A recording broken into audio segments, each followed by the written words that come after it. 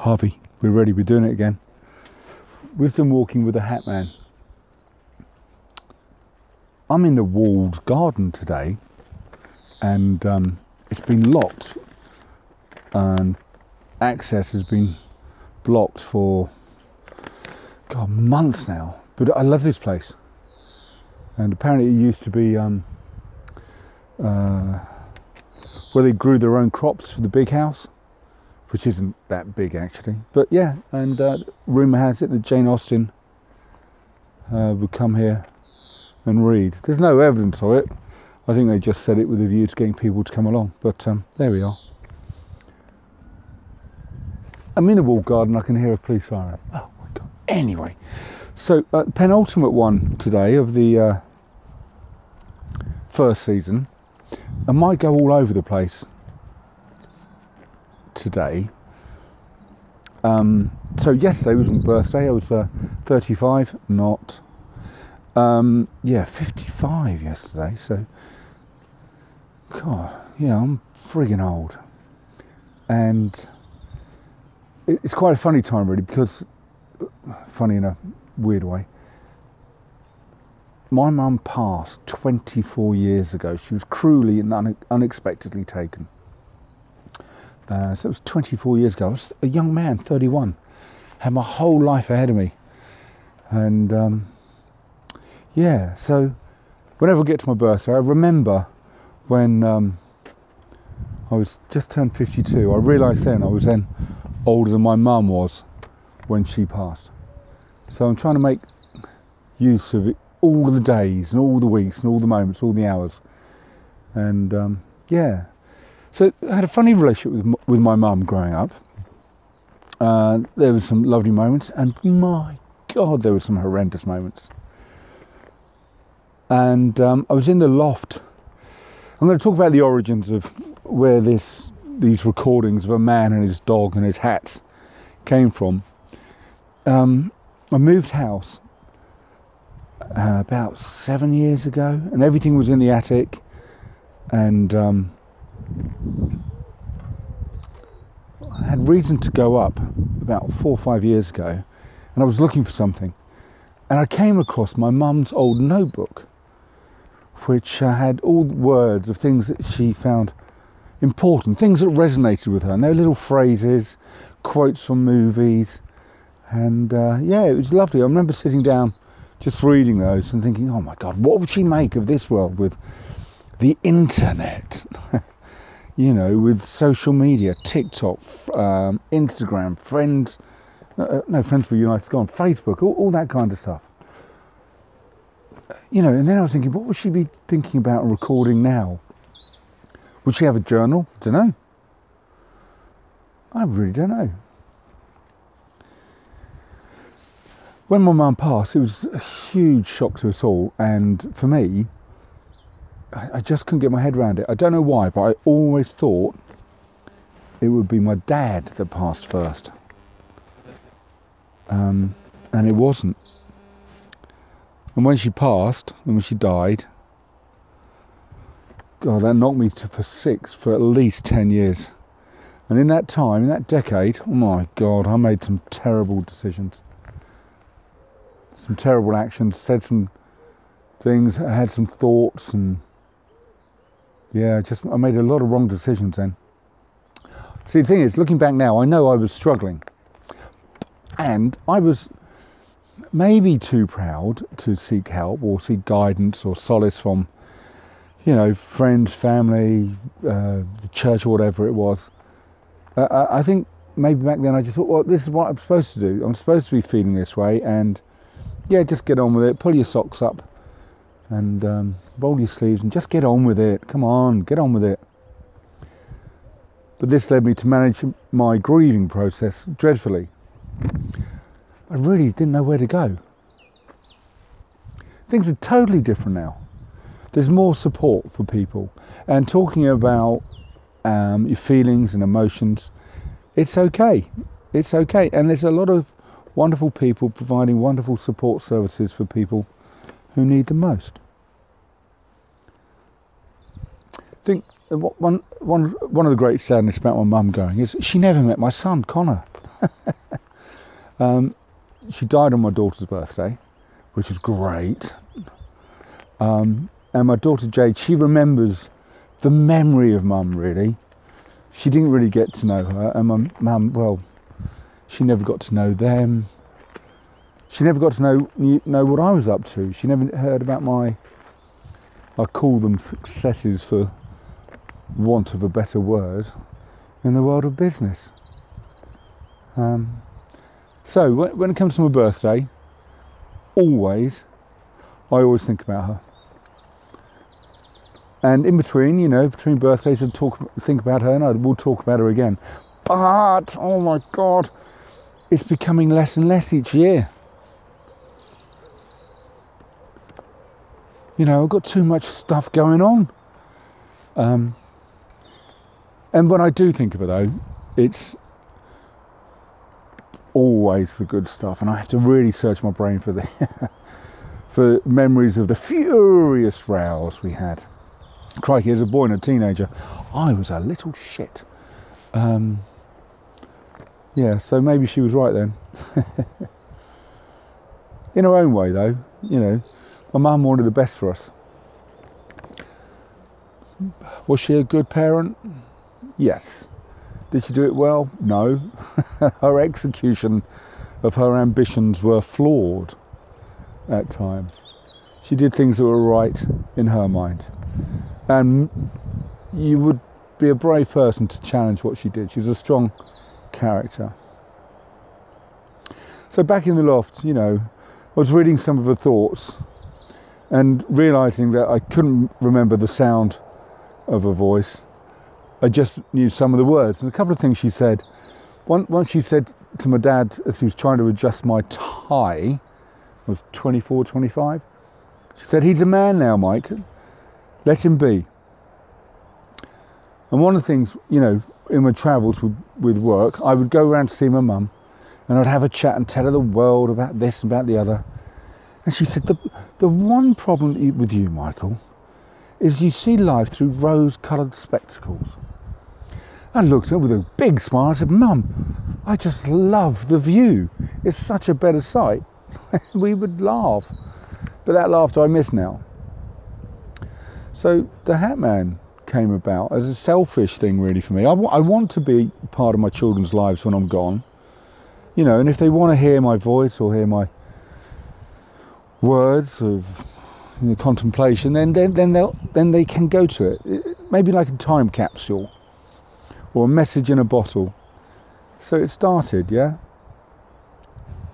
And the first 2 or 3, I think they were about 8 to 12 minutes, and one of my mates said to me, "Mike, they're just far too long. People aren't going to watch this." So I changed it to 3 minutes. And in those 3-minute ones, I think there's about 30 or 40 of them, it tends to have a really, really bad dad joke at the end. But there's always a message in there for them. So yeah, that's how the Hat Man came about, just from sitting in the loft one afternoon and coming across my mum's words. So, on whatever platform my meanderings of my ramblings will be, as and when the kids want them, they can look at it. Maybe, don't tell anyone, but I've gone back to some of them, actually, because whilst I record them, I'm not actually, I'm a participant, but I'm not a listener. So I've gone back a couple of times, and my God, health warning, some of the jokes are horrendous. But some of the messages, I'm like, oh yeah, that makes sense. So that works for me. Now, one of the things, obviously, if I wanted to hear my mum's voice, I could go to see a psychic, a medium. But my mum had a huge problem with these. And she told me quite clearly, if I ever go to see a psychic to talk to her, she'll know. And she said she would give me hell and haunt me for the rest of my life. Do not go to see a psychic or a medium. You will not be happy. So I'm trying to think about her logic there. It seemed a bit flawed. It's not real, it's a load of rubbish.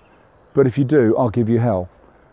So Yeah, but when she did pass, I've had a few conversations with her, and one of them was when Frank Sinatra died. That was her big heartthrob. And I stopped the car on the M4 on the way to Swindon, pulled over the service station and got out, had a smoke, looked up and said to my mum, I said, "Oh, someone special's coming to see you now." So I wonder about her, what she's up to now in her life, if there is one. Is she talking to Frank? Is he singing for her? And if not, when I get there, I'm going to give him a bit of a mouthful, say, "Oi." Yeah, so, yeah. And the other time is, I don't know if you've seen this post, there's a picture that pops up on social media, it's a bench, and it says something about, if you could sit here with anyone you know, or knew, for 1 hour, who would it be? And I've always said my mum, and I'd like to talk with her about her life that's gone, what she wanted, what she desired, what made her happy, what kept her awake at night if it wasn't the kids. What's she doing now? What would she ask me to do? What would she tell the kids? Yeah, so for me that'd be a nice chat. But now, of course, on that bench, when I first saw it, I was thinking one person, because it said who would it be. Well now, no. I'm going to have a massive bench. I'm going to have loads of people on there. Of course, I'm going to have my children. I'm going to have my family on there. And my family, a wise girl once said to me, your blood is not your family. Oh, that's amazing. Because some of the blood in my family, oh God, yeah, well, anyway. But my friends and neighbours and stuff, yeah, they're my family. I'd have them there.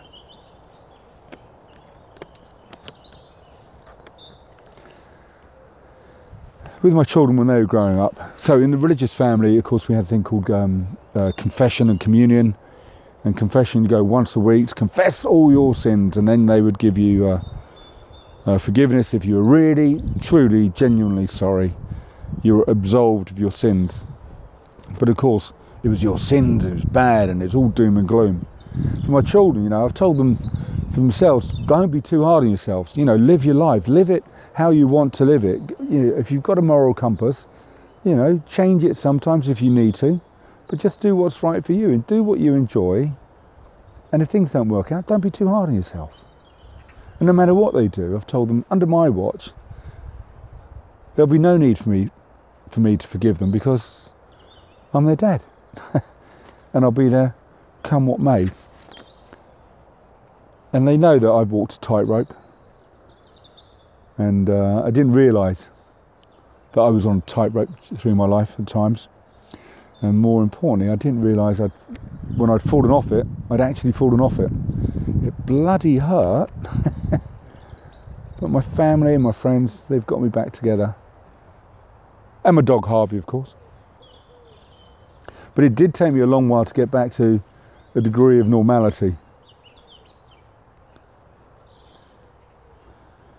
Yeah, which is about putting my rose-coloured spectacles on and helping people maybe see greater things that are right in front of them. I think that's the thing I'm good at, helping people see the good. Because I can see the good and the bad really quickly in people, but I tend to focus on the good. But some were struggling for his GCSEs when he was 15, 16, and we were having a tough time. Oh, the link, by the way, is the bench. And his mum had told me that he seemed a bit out of it, a bit lost. So we've gone down to the beachfront, and we're walking along, and there's a bench. We sit down. I say, "Right, mate, what's going on? How are you?" He says, "Oh, yeah, fine. Normal teenage stuff." And I said, "Okay, so how's school going?" And he was quiet, didn't say anything for ages. My God. And the thing is, when you talk to somebody and ask them a question, if they don't answer you, they are having a conversation. They are talking to themselves. So I just waited. I didn't want to interrupt that conversation because that would be rude. And he just said the exams, it's all gone beyond him. Time's running out. He doesn't know what he's going to do. He's going to fail all the exams, etc. And I asked him, how did he feel about it? What were the options? What's he tried? What hasn't he tried? What would he like to happen? And I said to him, okay, right, how can I help? And he looked at me and said, what do you mean, how can you help? I said, look, I can help. Of all the subjects, which are the ones you need most help on? And he said, history. And I said, okay then, well, how can I help? He looked at me, he said, Dad, he said, what do you know about the French Revolution? I said, jack shit. But I'll learn it, and I'll learn it quickly. And he went, what? I said, Connor, my job is I'll go to a business that I know nothing about, I've been told I've got a contract, and then I research everything. I make copious notes, I make phone calls, I go into premises if they're on the high street, just to find out what it's really like. So when I walk in, I'm fully informed of all the key things, so that I can hit the floor running. I said, so with history, because they're facts, a series of facts, I can learn that because there's no emotions about trying to change it, how to improve it. I can learn facts. So I can help you, and I guarantee it'll work. And he went, all right, well, when? I said, let's do it now. He said, what? I said, right, all we need is some books. We've got a bench. Let us begin. So we went home, we got the bench, the books. We went into this cafe, we sat down, books out on the table, and we went through the French Revolution.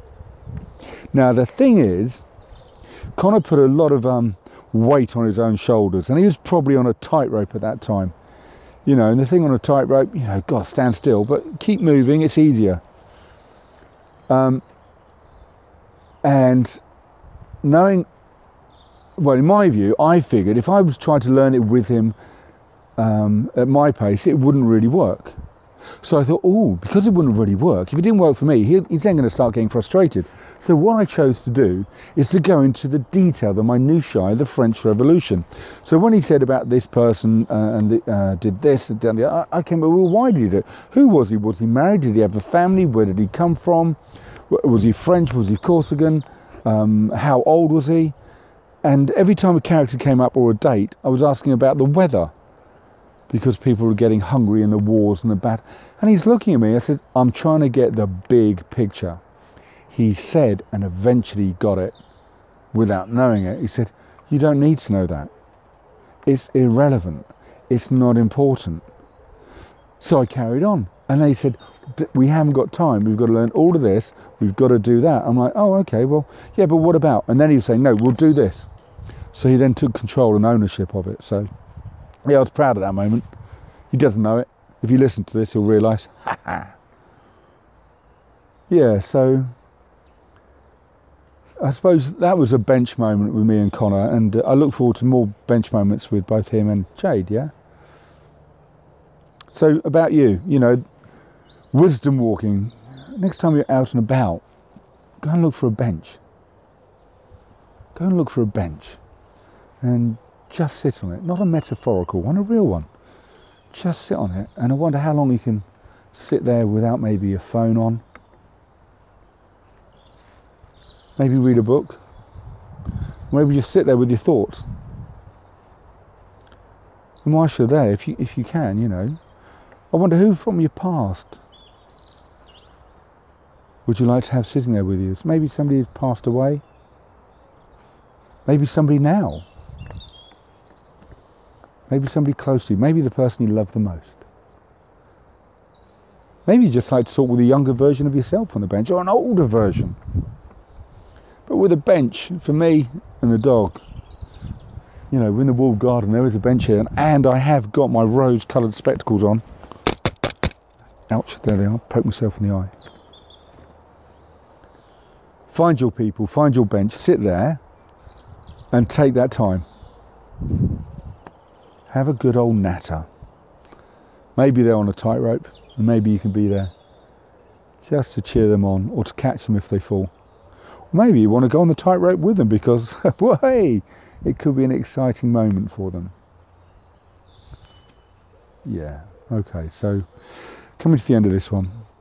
But maybe those people who could come and sit on the bench with you, maybe they have different views about their world and maybe yours. And maybe they'll be wearing rose-coloured spectacles. And maybe you could wear them together, and maybe take turns. So thanks for that. We're in the walled garden in one of the parks here in North Hampshire. Harvey and I, hopefully we've picked you up. Apologies for the ramblings, and we went all over the place, but essentially it's about a bench. Find a bench, find who you want to talk to, you know, and if it's doom and gloom, it's tough times, however you do it, take those glasses off and put on some rose-coloured ones. And here in the garden, you know, I'm going to smell the roses, but I can't see any, so I'm going to have to smell some of the other plants. Thanks for listening, everyone. Hamman out.